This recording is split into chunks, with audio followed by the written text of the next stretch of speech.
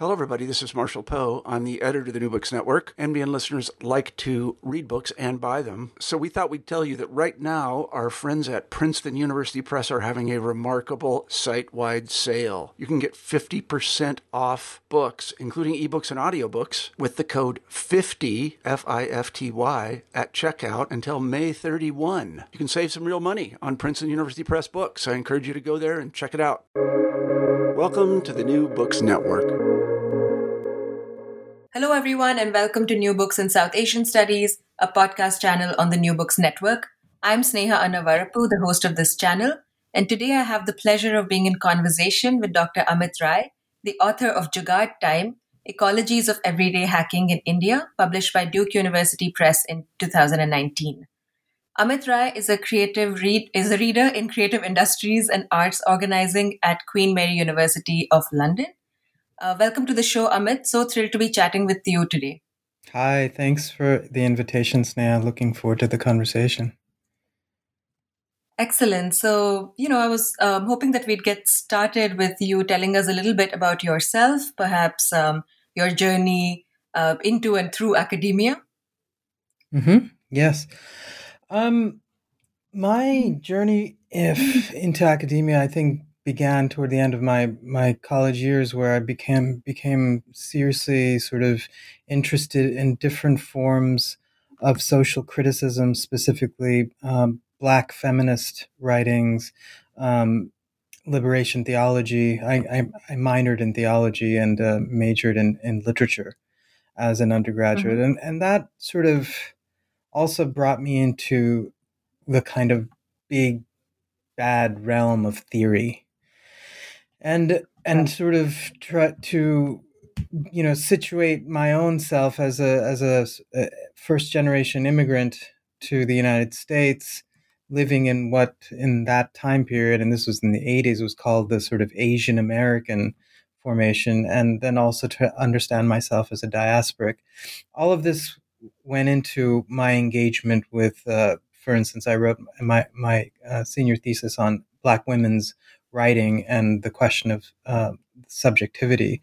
So all of that sort of enabled me to pose certain questions of power, and I began to think very critically about my own sort of history and the context in which I was trying to study, and study what I was interested in very early on in emancipatory movements, emancipatory social movements. So from there, what happened was I went to India. After I graduated college, I went back to India, to my hometown, to the town that I was born in, Bhopal, where I had many relatives and friends. And what I did was I got a job at an English daily. The Dainik Bhaskar had a English daily at the time. I think it was called the National Mail or something. And I got a job sort of doing the education beat in the city. But it was a very volatile time. This was the end of the 80s, the beginning of the 90s, and as you I'm sure well know, and your listeners probably are well aware, this was the time of course, the entrance of India into the IMF sort of world. It was the moment of liberalization of the economy. It was also the moment of the release of the Mandal Commission report around reservations for Dalits. And it was also, of course, the time of the ratcheting up of Hindutva nationalism.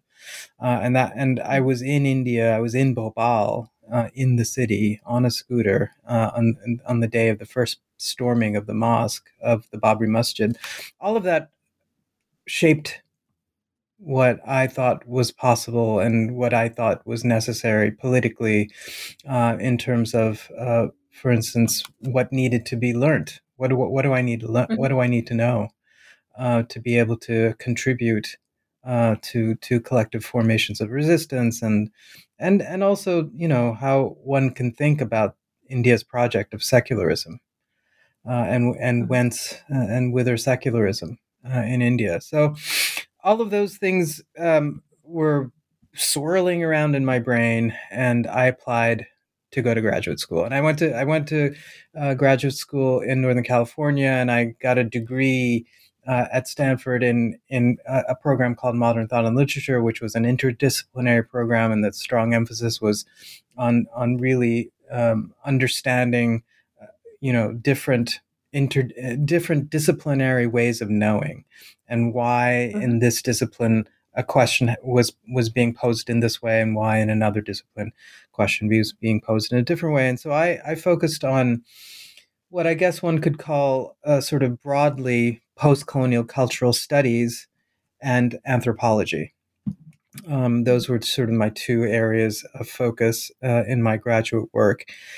And I, was focusing on 19th and 20th century literatures in South Asia and in Britain, so looking specifically at colonial relations of culture. I was looking at the history of cultural anthropology and the formation of the anthropological gaze, how the anthropological framework came about in fact, through the colonial encounter itself. I became just sort of, I don't know, one could say fascinated. I could also say mired in a certain kind of post-structuralist philosophy, post-structuralism, and the big names, of course, people will know, but the ones that particularly kind of mesmerized me at the time were people like Foucault and Derrida, and Gayatri Spivak's sort of bringing Derrida into the English-speaking world. And then more generally, the relationship of intersectionality at the time. Kimberly Crenshaw's work on intersectionality was very important in critical race studies, and how that was also an important way of thinking about questions of solidarity. And so the sort of Black feminist analysis of different forms of power and how the Black woman's body is at the intersection of many different dynamics and many different machines of capture, one might say. That all of that was very important to my understanding of not only research but also pedagogy. What one could, what one could affirm in the classroom. And we were talking here, about classrooms that were highly policed. I was teaching as a second, third year graduate student at Stanford, and it was a very, very fraught campus. And in those days, back in the 90s, the discussion was, well, who's PC? Are you PC? Is anyone PC? What does PC mean? And those kinds of questions of sort of, and the sharpening of those questions of political enunciation and the position in which one can speak from, and who can one represent, and what is representation? What does it mean to represent another's voice, and so on and so forth. Well, those questions were being fought over in the classroom, in the culture wars that had hotted up in the 80s and had really sort of exploded in the 90s. That was also very much a part of my intellectual formation. And I was also trained, of course, in post-colonial criticism. And for me, post-colonial criticism was certainly a way of understanding these geopolitical dimensions of everyday life, and understanding, of course, the ongoing legacies of colonial domination. But post-colonial criticism was also a place for me of thinking about solidarities. Again, I sort of foreground that that issue for me, the question of solidarity, because it has been a continuous one, and I will talk about that toward the end, I suppose. I published several articles as a graduate student, and this was at a time where when post-colonial criticism was very popular in academic presses. So I say that as both a problem and a kind of sort of explanation of what was going on. But I published articles on, for instance, images of Elvis in Hindi films, and so I looked at Shami Kapoor through the framework of Homi Bhabha's notion of mimicry, colonial mimicry, and then doing readings of, and really representational readings of particular films, focusing on the question of the woman, the subaltern woman, and her quote unquote voice. So those are the kinds of, that's how I sort of began sort of into media studies, began my journey into cultural criticism. I got what I think was probably a really good job for that year. In 1995, I got a full-time position at the New School for Social Research. And of course, the New School for Social Research is a storied place. It has a very radical history, and it was a place where different kinds of radical thought was still possible. And I was teaching at the undergraduate college there, and was abled and enabled and supported by colleagues to do experimental things in the classroom and teach experimental topics. So that was really important as my first job in academia. And then in 2004, I moved to Florida State University, where I was teaching similar things to the New School.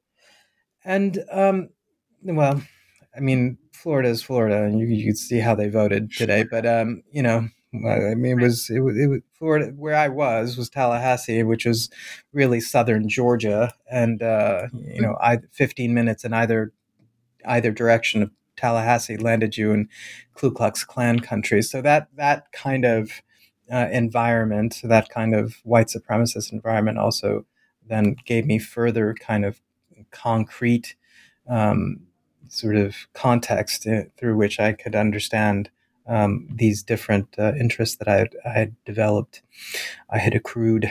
In 2010, in 2009, I got a senior fellowship with the Fulbright Foundation, and was able to go to India to do a year-long study on the question of gender and mobile phones.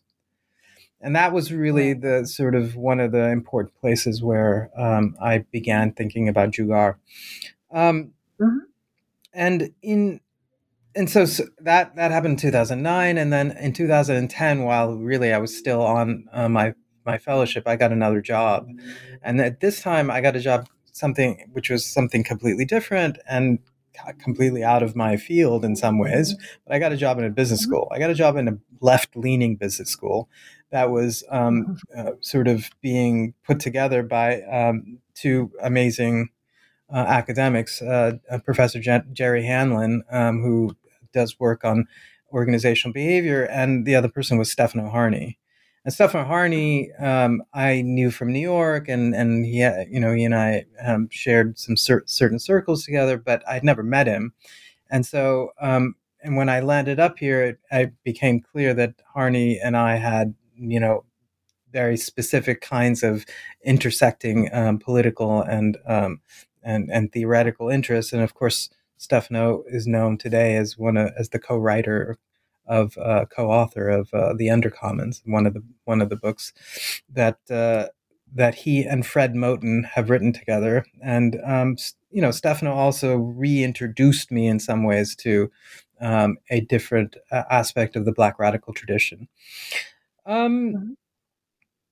At the time when I got here at Queen Mary, this was already a place that had a strong post-autonomous presence. So there was a lot of Italian autonomists here, post-workerists, one might say. And so the posing of the question of the political in Marxist political economy through Italian Marxism was very important to me, and has remained very important to me over the past 10 years.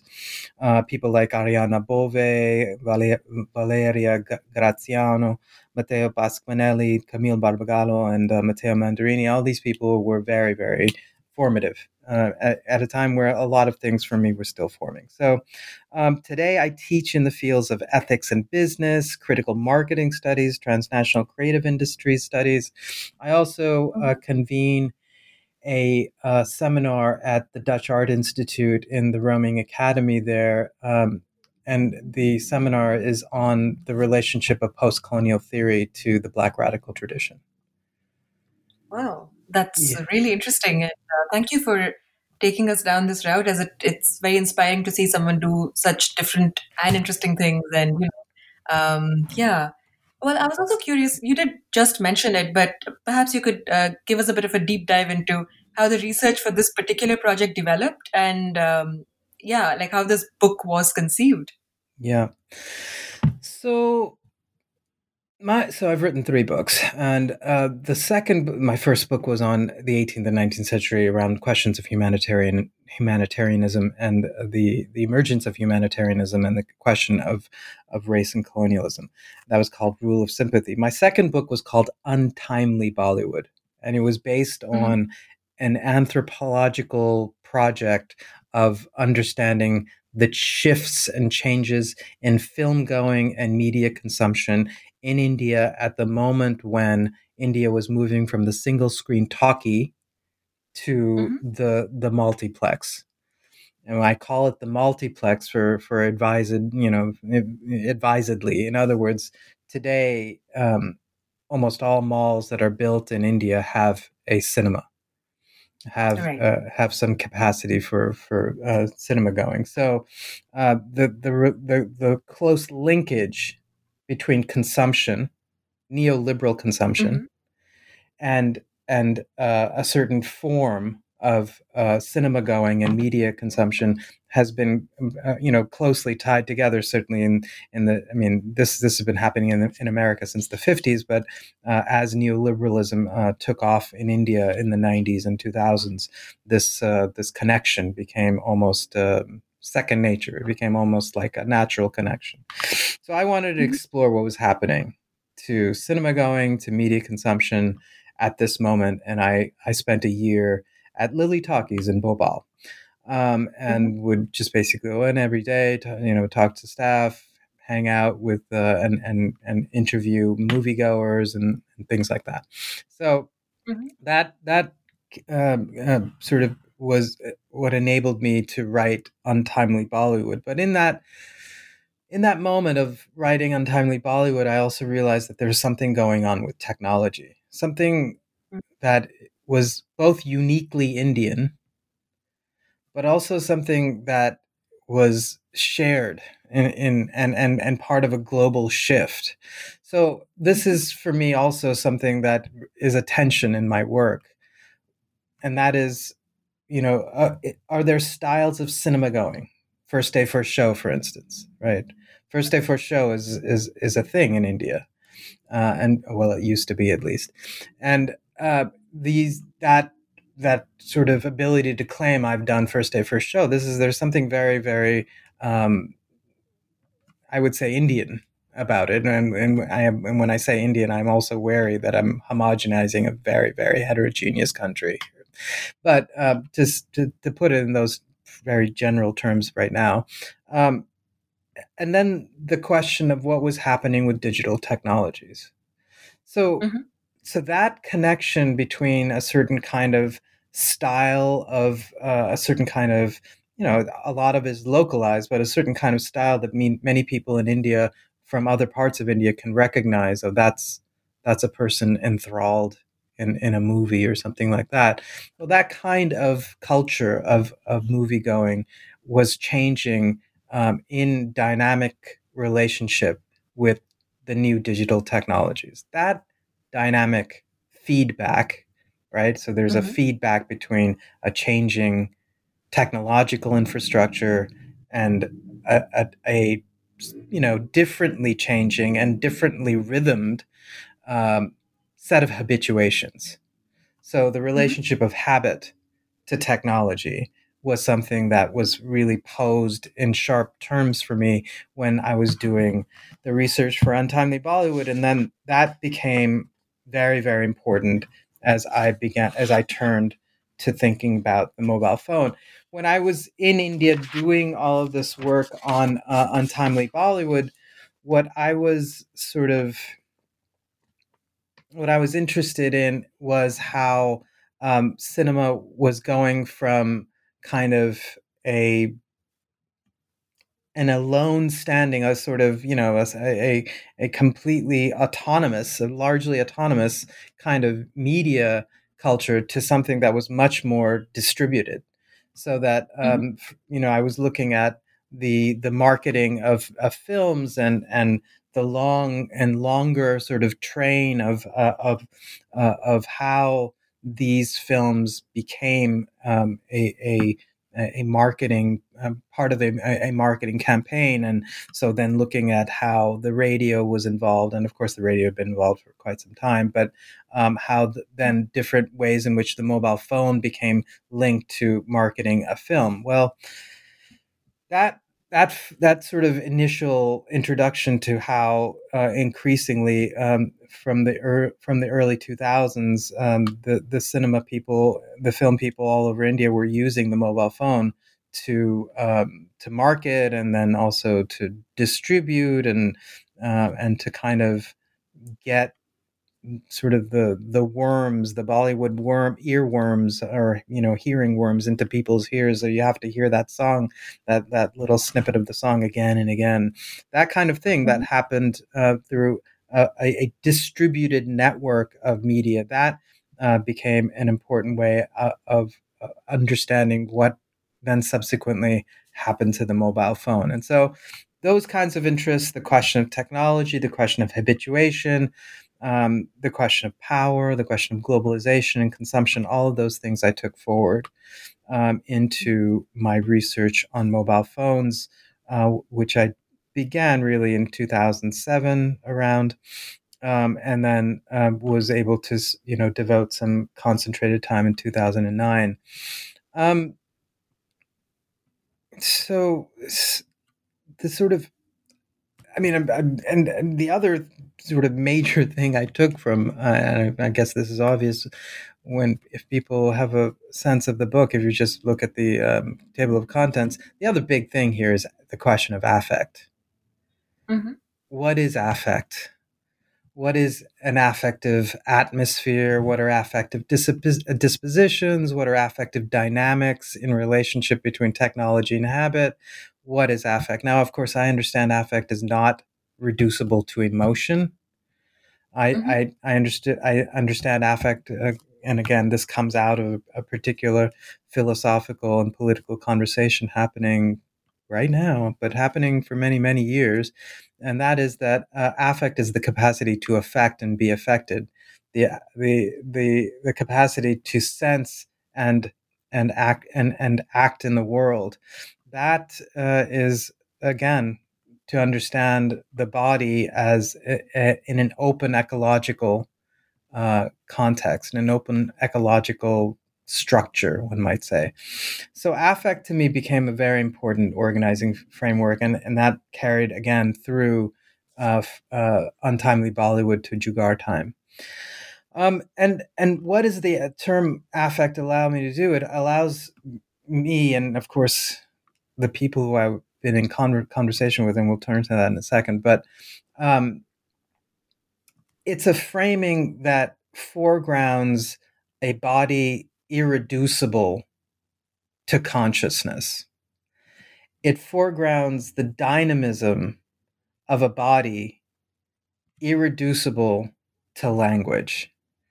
Now, notice I'm not saying to the exclusion of consciousness or to the exclusion of language. I'm not at all making a claim, and some people I understand do make this claim, but I'm not making this claim that affect is somehow better than or more interesting than language or the notion of consciousness. It's simply to situate affect in a broader field than either consciousness or language, a broader field of relations, a broader field of relations which are not controlled.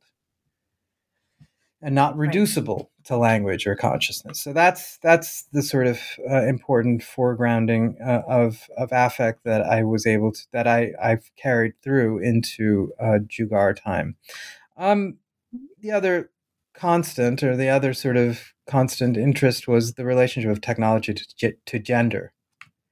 Mm-hmm. In what ways were different media technologies gendered, and in what way was gender as a form of power operating through different technologies, and that again carried through from thinking about the single screen talkie as a gendered space, mm-hmm. to understanding the mobile phone as an intimate device that could potentially disrupt patriarchal strictures of the house.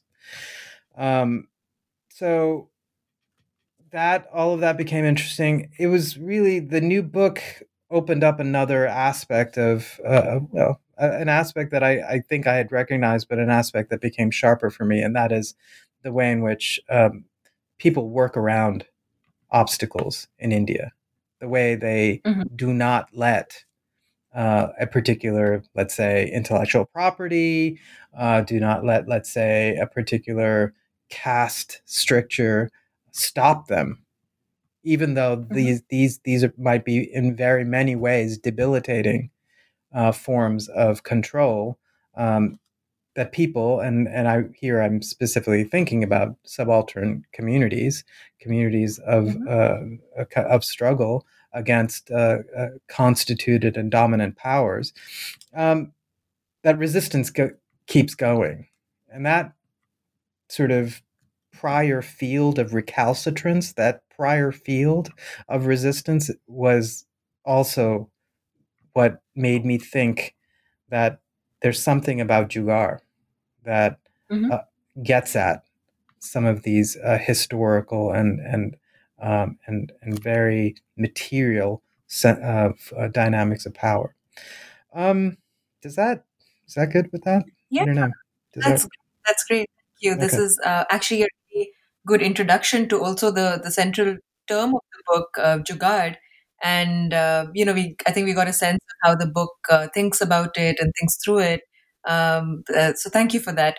I would just love to sort of quickly get into the chapters, which are just so full of very rich ethnographic work. So in chapter 1, you draw on ethnographic work on mobile phone ecologies in Mumbai and Delhi that I think you and your team conducted between 2009 and 17.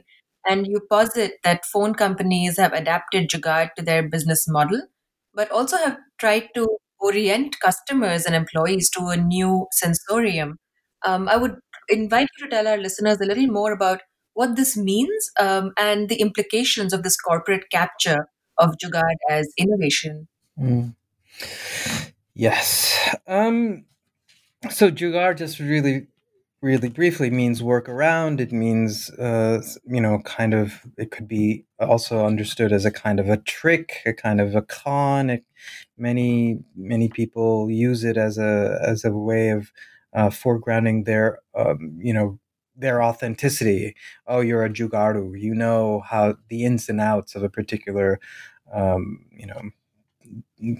particular arena of power, and so you know how to negotiate that arena and do what you need to do. So you're a Jugaadu.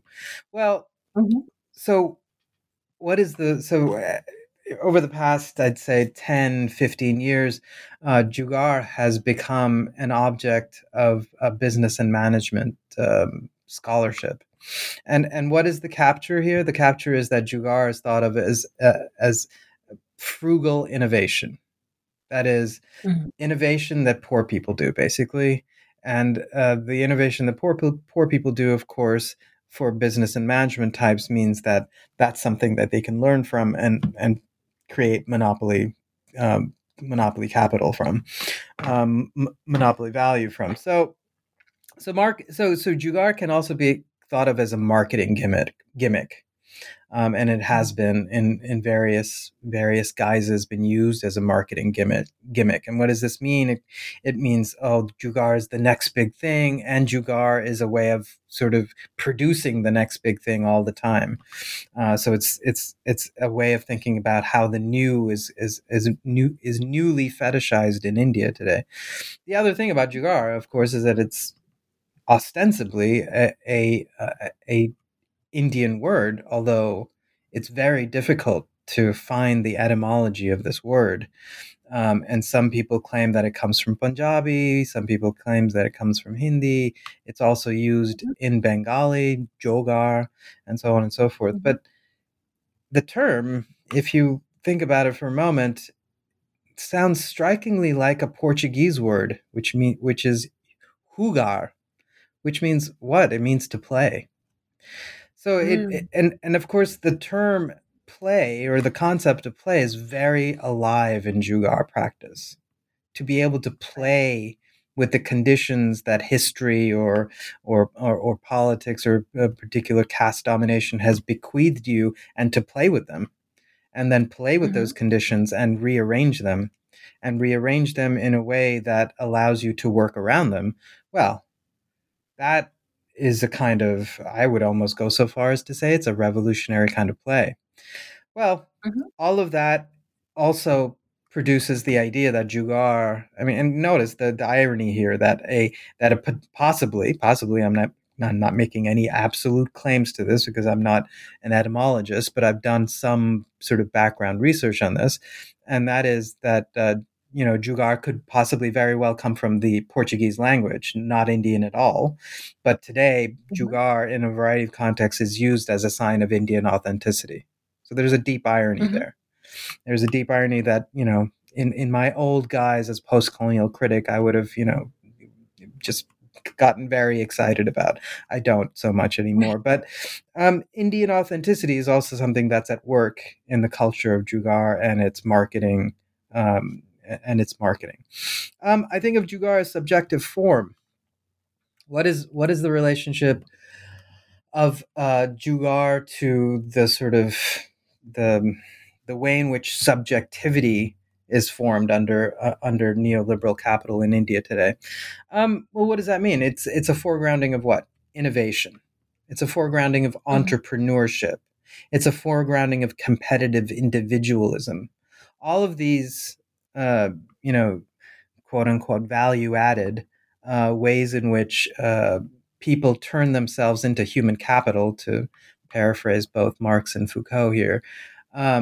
These are they're important dynamics within the uptake of Jugaar in business and management. So I'm very interested in and very critical of thinking about Jugaar in these ways, because of course it's an abstraction of Jugaar. Once again, a kind of making Jugaar into a gimmick for a venture capitalist or something like that.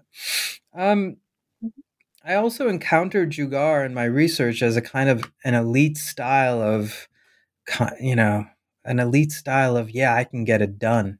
Don't you worry. I mean, this is the kind of interviews that I was having with value-added mobile phone people in Noida, and they would, every other word was Jugaar, and who's the Jugaaru today, and so on and so forth. This is in the mid 2010s, and so on and so forth, and it might not be so used nowadays as much, but it was also for me a way in which there was an elite appropriation of Jugaar.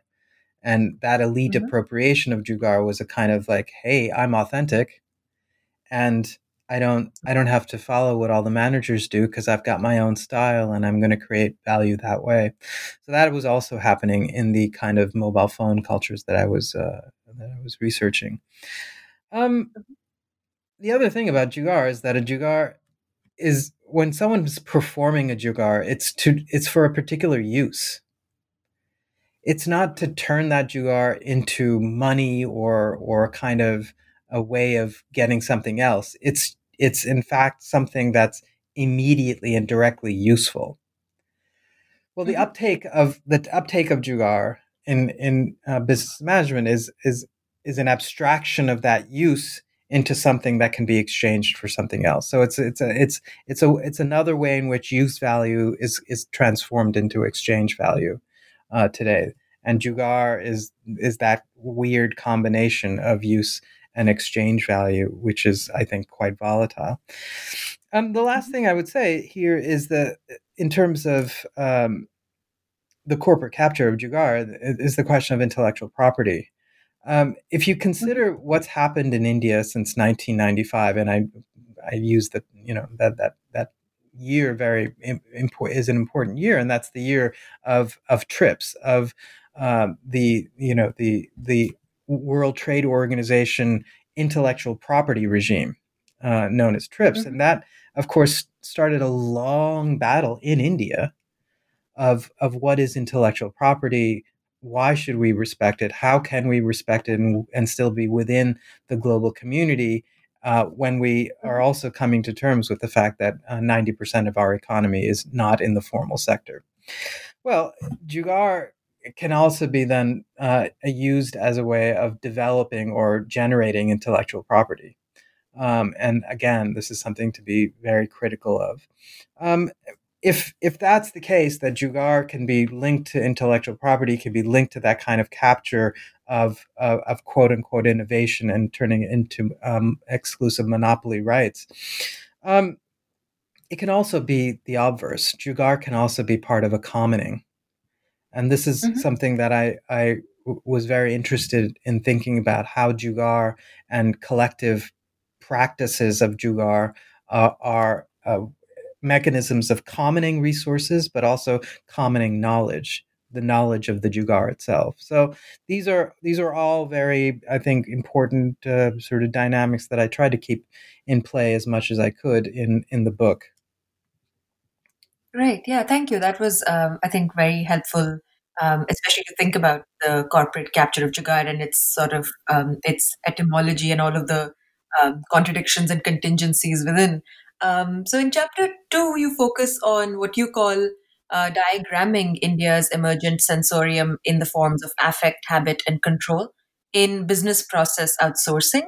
And you shed light on a new ontology of sensation in the domain of digital culture in India. Can you tell our listeners a little bit about your method and also why thinking about this emergent sensorium is key to understanding neoliberalism in India today? Great. I mean, this phrase, and I think I probably overuse it in the book, but it's an important one: an ontology of sensation, an ecology of sensation. I use this word all the time in the book, and I've begun to sort of understand a little bit better, subsequent to its publication, why it's important to me, and that is, it is an important way of questioning an objective illusion of thought. The objective illusion of thought is that we take product over process. We are constantly confusing, and this is I mean, this happens in many, many, many different cultures differently, but there's a focus on product over process. So in the domain of the digital, in the domain of digital culture in India, these products, of course, are everywhere. They're multiplying, these little electronic gadgets, the astrological reading that you got on your WhatsApp. These are all products that are up for all sorts of different kinds of sharing and different kinds of modes of consumption. But for me, the question of what processes enabled those products to circulate as commodities, that to me was both a question of returning to Marx, but it was also a question of understanding the body. How is the body in a mobile phone ecology activated? How is it sort of tapped and made a kind of a zone of interconnection, an interzone? The body becomes an interzone when the devices that we are so intimately connected to, these kinds of interzones, the body becoming an interzone, that to me is a way of understanding how the material flows of media, but also forms of monetization and value creation, and of course, the specific embodied habits of the phone itself form an entire ontology or a mode of being and becoming.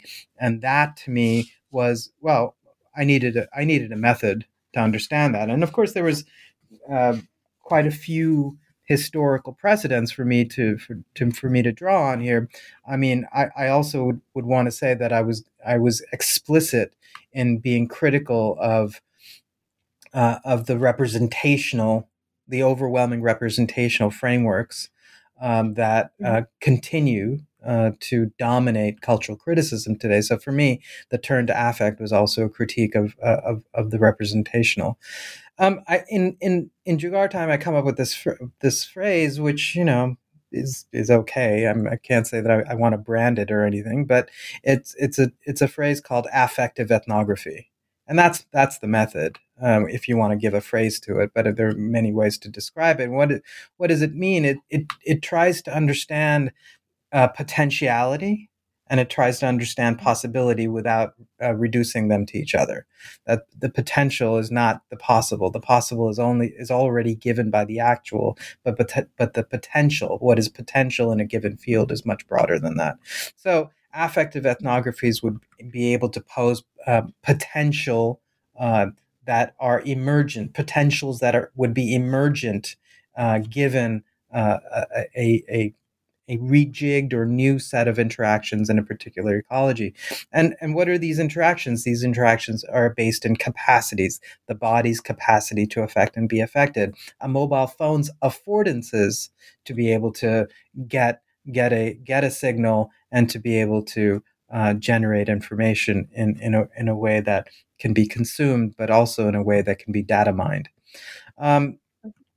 The other aspect of affective ethnographies was also bringing the process back to all of these products. And so to understand how a mobile phone becomes part of a city's metabolic processes and becomes a technology of dynamic feedbacks.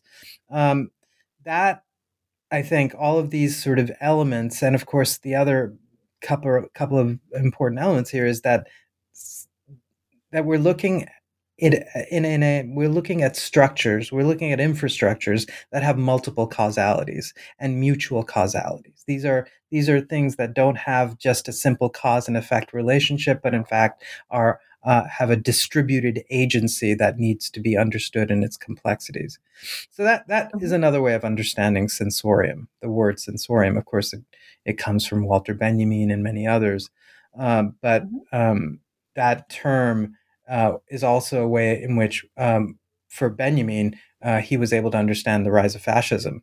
And for me, it certainly also is linked to the understanding of the rise of a particular kind of Hindutva power in India. But the term sensorium is also, for me, a place of revolutionary potentiality. And that to me is, again, a very important thing. Another way of understanding affective ethnographies is by this phrase, embodied ethics. And embodied ethics is another way of understanding how one might construct an affective ethnography. The shift from representation to something else. Well, what is that something else? I make I make some claims in Jugaad time, and I'm not sure if they're completely. Anyways, and the claims are that that what I'm involved in, what I think is necessary to move out of representational captures or representational reductions of, for instance, affect, is that we produce ethical diagrams. We produce. We engage in a diagrammatic thought, and we engage in a diagrammatic practice. And what does that mean? Well, you can understand the word diagram as in the phrase a reverse diagramming an engineering diagram. Mm-hmm. Through an engineering diagram, one can reverse products into a variety of different processes. And that to me is a way of understanding, in the words of Bergson, how we should act as people of thought and think as people of action. And that sort of I think celebration, or I guess a kind of celebration. I hope not an uncritical celebration, but an argument around the diagrammatic is important in the book. Yeah, that's great. Thanks. In moving on, in chapter 3, the chapter that I must admit I enjoyed the most, you focus on the affective and metabolic dimensions of women's domestic labor in the connected smart city. And in doing so, you think through Partha Chatterjee's arguments vis-a-vis the nationalist resolution of the women's question. And this chapter then presents a biopolitical analysis of subaltern media practices and the feminist critique of social reproduction in the context of post colonial displacements in urban India. I would love it if you could share with our listeners how the Jugaad framework, if I may use that phrase, deepens our understanding of urban metabolism of technology, kinship, and care in the context of gender relations in urbanizing cities. Mm. Well, I'm glad you liked that chapter, because it was also a joy for me to write and to think about, and to think with people I'm in solidarity with, people struggling around, for instance, the construction of social space in urban cities, in urban areas, and that is the domination of men, Right. of the urban space. And this is, of course, the work done by Shilpa Phadke and her colleagues, and that work called "Why Loiter" was an attempt in a collective mode to take social space back. Well, what is an urban metabolics?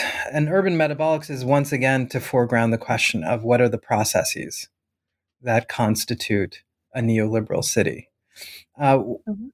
One of those processes that I focused on was the sort of transformation of urban space through through big data, and what big data was offering development, urban development in India, and how that smart city framework was being marketed by the Modi government and others, but the idea that we'll have 100 smart cities by 2014 or something like that.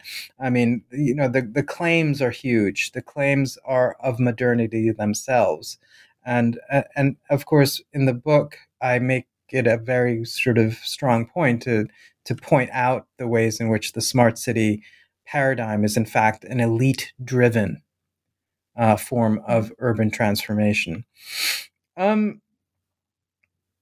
But then the question of care is interesting to me. This term care has been I think radically repositioned in the work of, for instance, Silvia Federici, Camille Barbagallo, the people who are the feminist, the socialist feminists who are taking this question of the social reproduction of the home and understanding it through the unpaid labor of women, and how the commodity labor power is reproduced in very particular ways, and how that reproduction involves people in a capitalist and a non-capitalist economy at the same time, and so that the domestic sphere is both inside and outside of capital. That to me became a very important site of struggle, an important place to pose critically the question of how life hacking, or jugaad, another phrase of understanding jugaad is life hacking, how life hacking was important to, for instance, how recipes are shared, how a dish is experimented with, how particular sources of sustenance are in fact sourced. So, in other words, what kinds of workarounds are necessary for different households to reproduce themselves, and the households that I sort of was focused on and was enabled to focus on through the work of my co-researchers working in Delhi and Bombay, Shiva Rachna and Anisha. I mean, these were they're amazing scholars researchers who are helping me do this research, and enabled sort of conversations to happen that I wouldn't necessarily have been able to have myself. But those conversations had to do with, for instance, how Dalit domestic workers were helping to reproduce the middle class, upper caste home precisely through jugaad ecologies. And that kind of complicity of the quote unquote formal economy home, the upper caste, upper class home, the complicity of that ecology, that particular formation with the subaltern Dalit ecologies necessary to really quote unquote get their desires fulfilled. That I think was an important part of thinking about care and kinship and how it was being contested and in some ways also ramified. So the home again became a place where I wanted to go from product to process. I wanted to put the home into its dynamic motion, and to do that at the level of a concept or the level of analysis that would allow us to diagram those relations of power so that we might change them, so that people would change them, and people are changing them quite actively.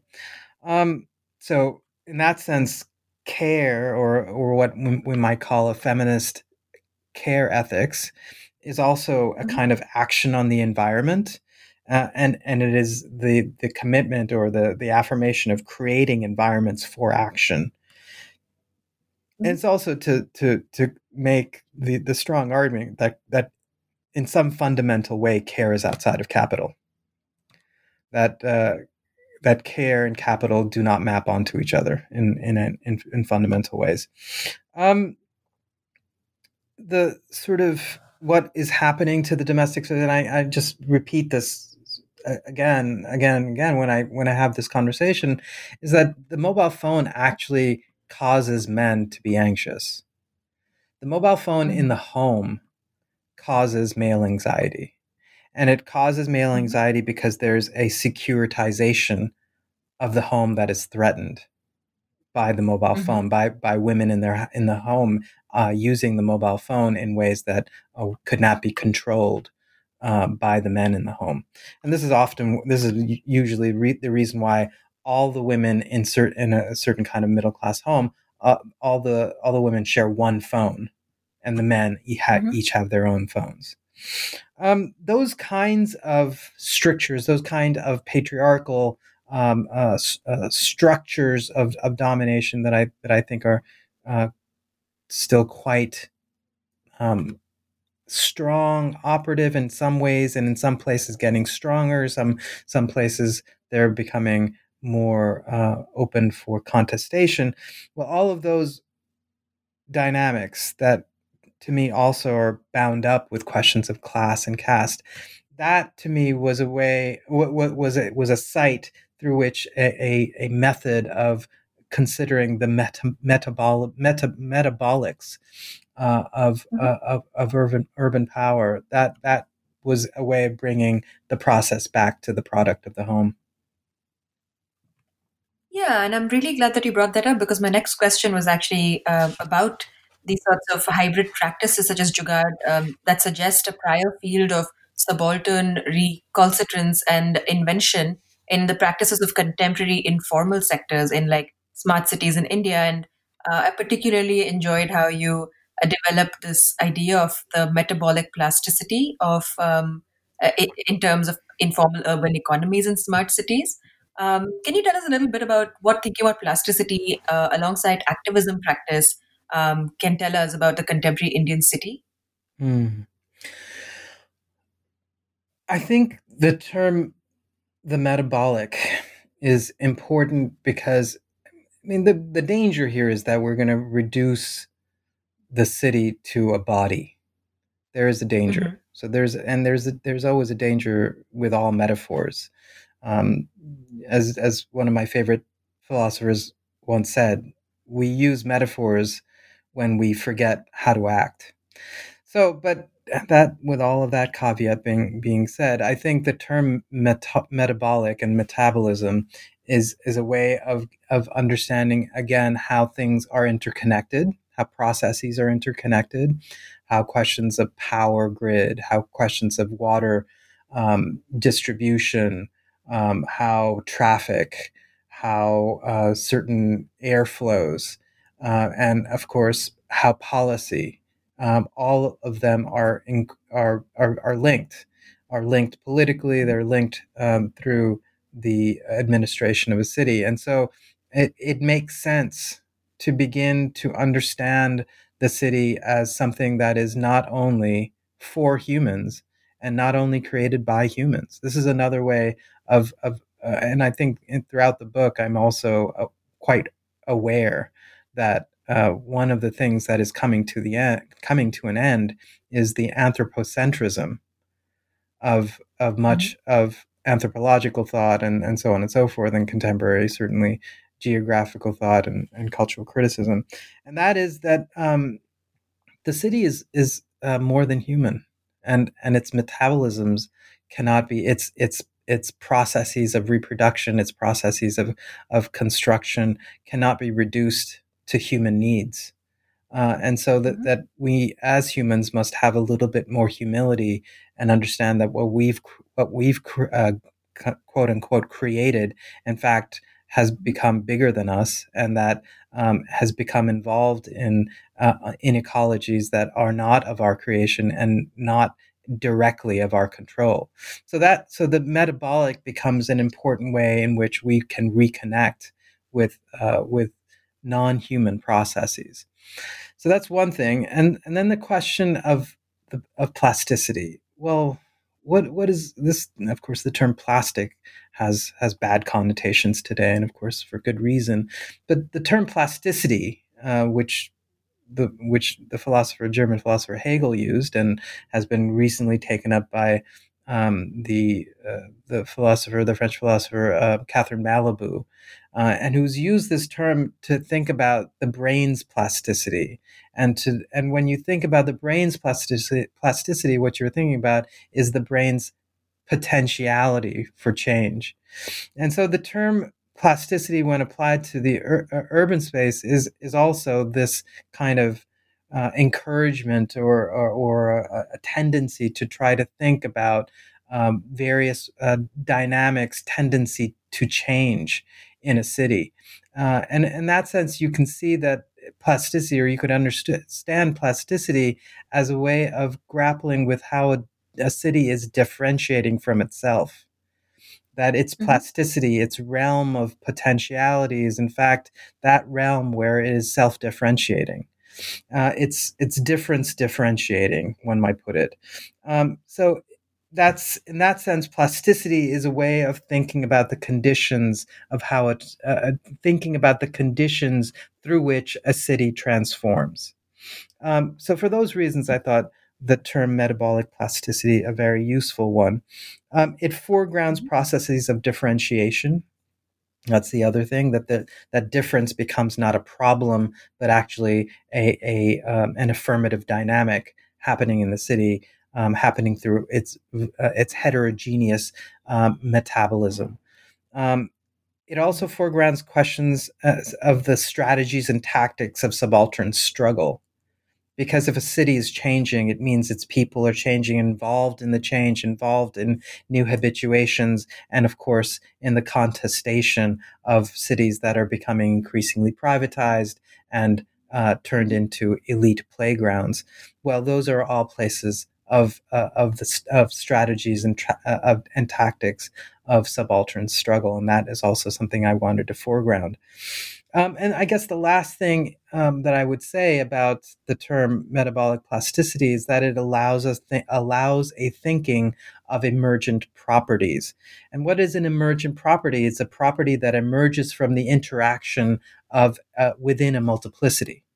So the city is thought of as a multiplicity, but when new elements enter into that multiplicity and start interacting with other elements of that multiplicity, let's say a mobile phone interacting with, let's say, the social practice of jugaar, suddenly you have an emergent property operating.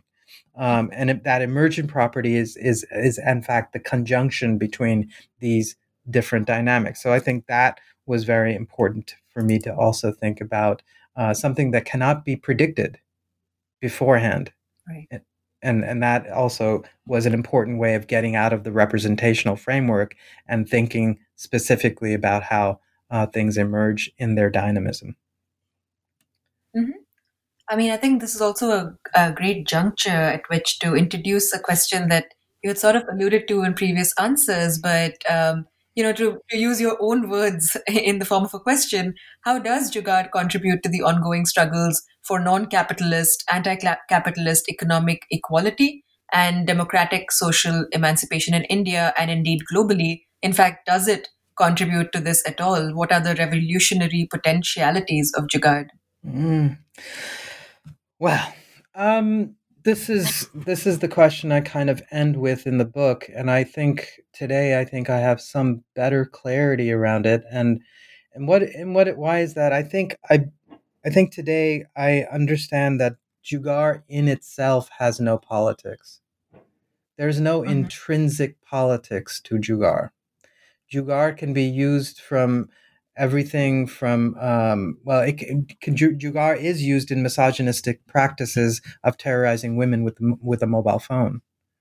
It's also used by Dalit communities to work around caste oppression in a variety of contexts in the city. So in that sense, jugaar as such has no politics. It has no already given politics. That having been said, I think there are dynamics and tendencies in jugaar culture that are profoundly troubling to the constituted modes of power in India today. And this is why I wrote the book, that not to necessarily resuscitate or save jugaar from the baddies who might try to capture it, but to suggest that different movements for social change, for emancipatory transformation, can understand aspects of jugaar as a part of their strategy and tactics, that jugaar can be one strategy. It could be something that enables a kind of defetishization of intellectual property, a kind of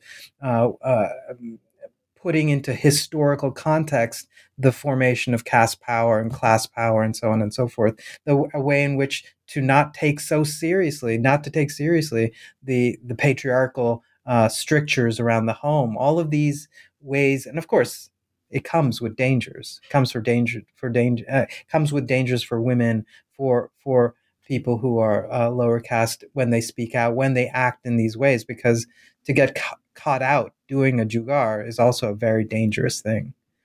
All of these things come with dangers, and I'm not trying to underplay them, but what I'm interested in thinking about are the ways in which jugaar can be a useful strategy or useful tactic. I mean, I often think of it this way as well, in which that writing this book was a way of me getting around a business school.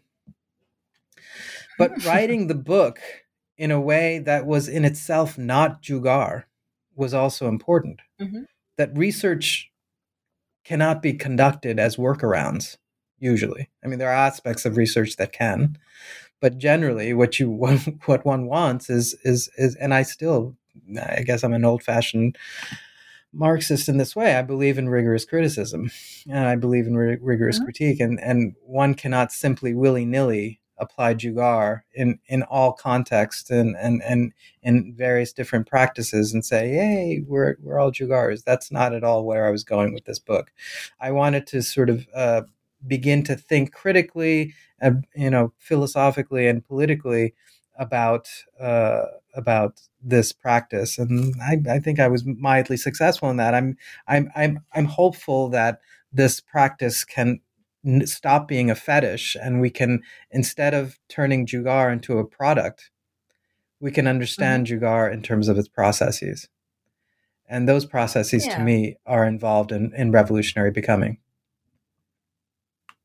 I think that's like a perfect note on which to end this discussion of your wonderful book.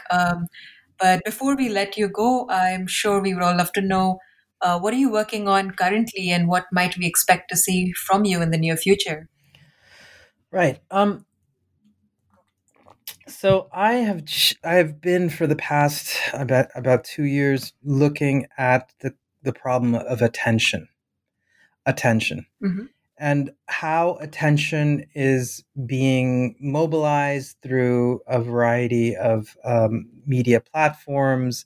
How platform capitalism itself is basically rooted in the modulation of attention, and I'm interested in it in terms of the relationship of attention to creativity. When is it? And so I'm working in the creative industries, critical creative industry studies, and one of the things that I keep coming across here in the UK is strategies to maximize creative potential in workplaces. How are people going about doing that? They're saying, well, we need to be mindful.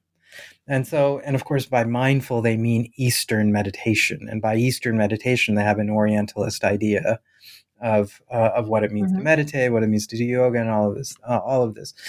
So I'm interested in a critique of that kind of mindfulness as labor discipline. So I'm thinking about mindfulness as it's sort of spilling out all over. And it's true in Indian corporates, right? And if you have talk to a person in an Indian corporate. I have relatives who are human resource managers there, and one of the major things that they're trying to get employees to practice is forms of mindfulness. In other words, a new form of attention. So that is very interesting to me, and I'm going to pursue it. I think by going at it through artistic practice. So I've been doing a lot of interviews with artists who have developed different routines through which they contemplate their own practice, contemplate the world, and in that contemplation find what they would call authentic creativity. So yeah, that's what the book is on. It's going to probably be some sort of analysis of what's happening. For instance, and I'm in conversation with several artists in Bombay and artists here in London, and to see what these different conditions of attention are. That sounds really interesting, and I can't wait to read it when writing from this project begins to emerge. Thank you so much, Amit, for taking time out to chat with me today. I really appreciate it, and I had a really stimulating start to the morning, I'd say. Great. Glad to have been in conversation with you, Sneha. Very, very much appreciate it.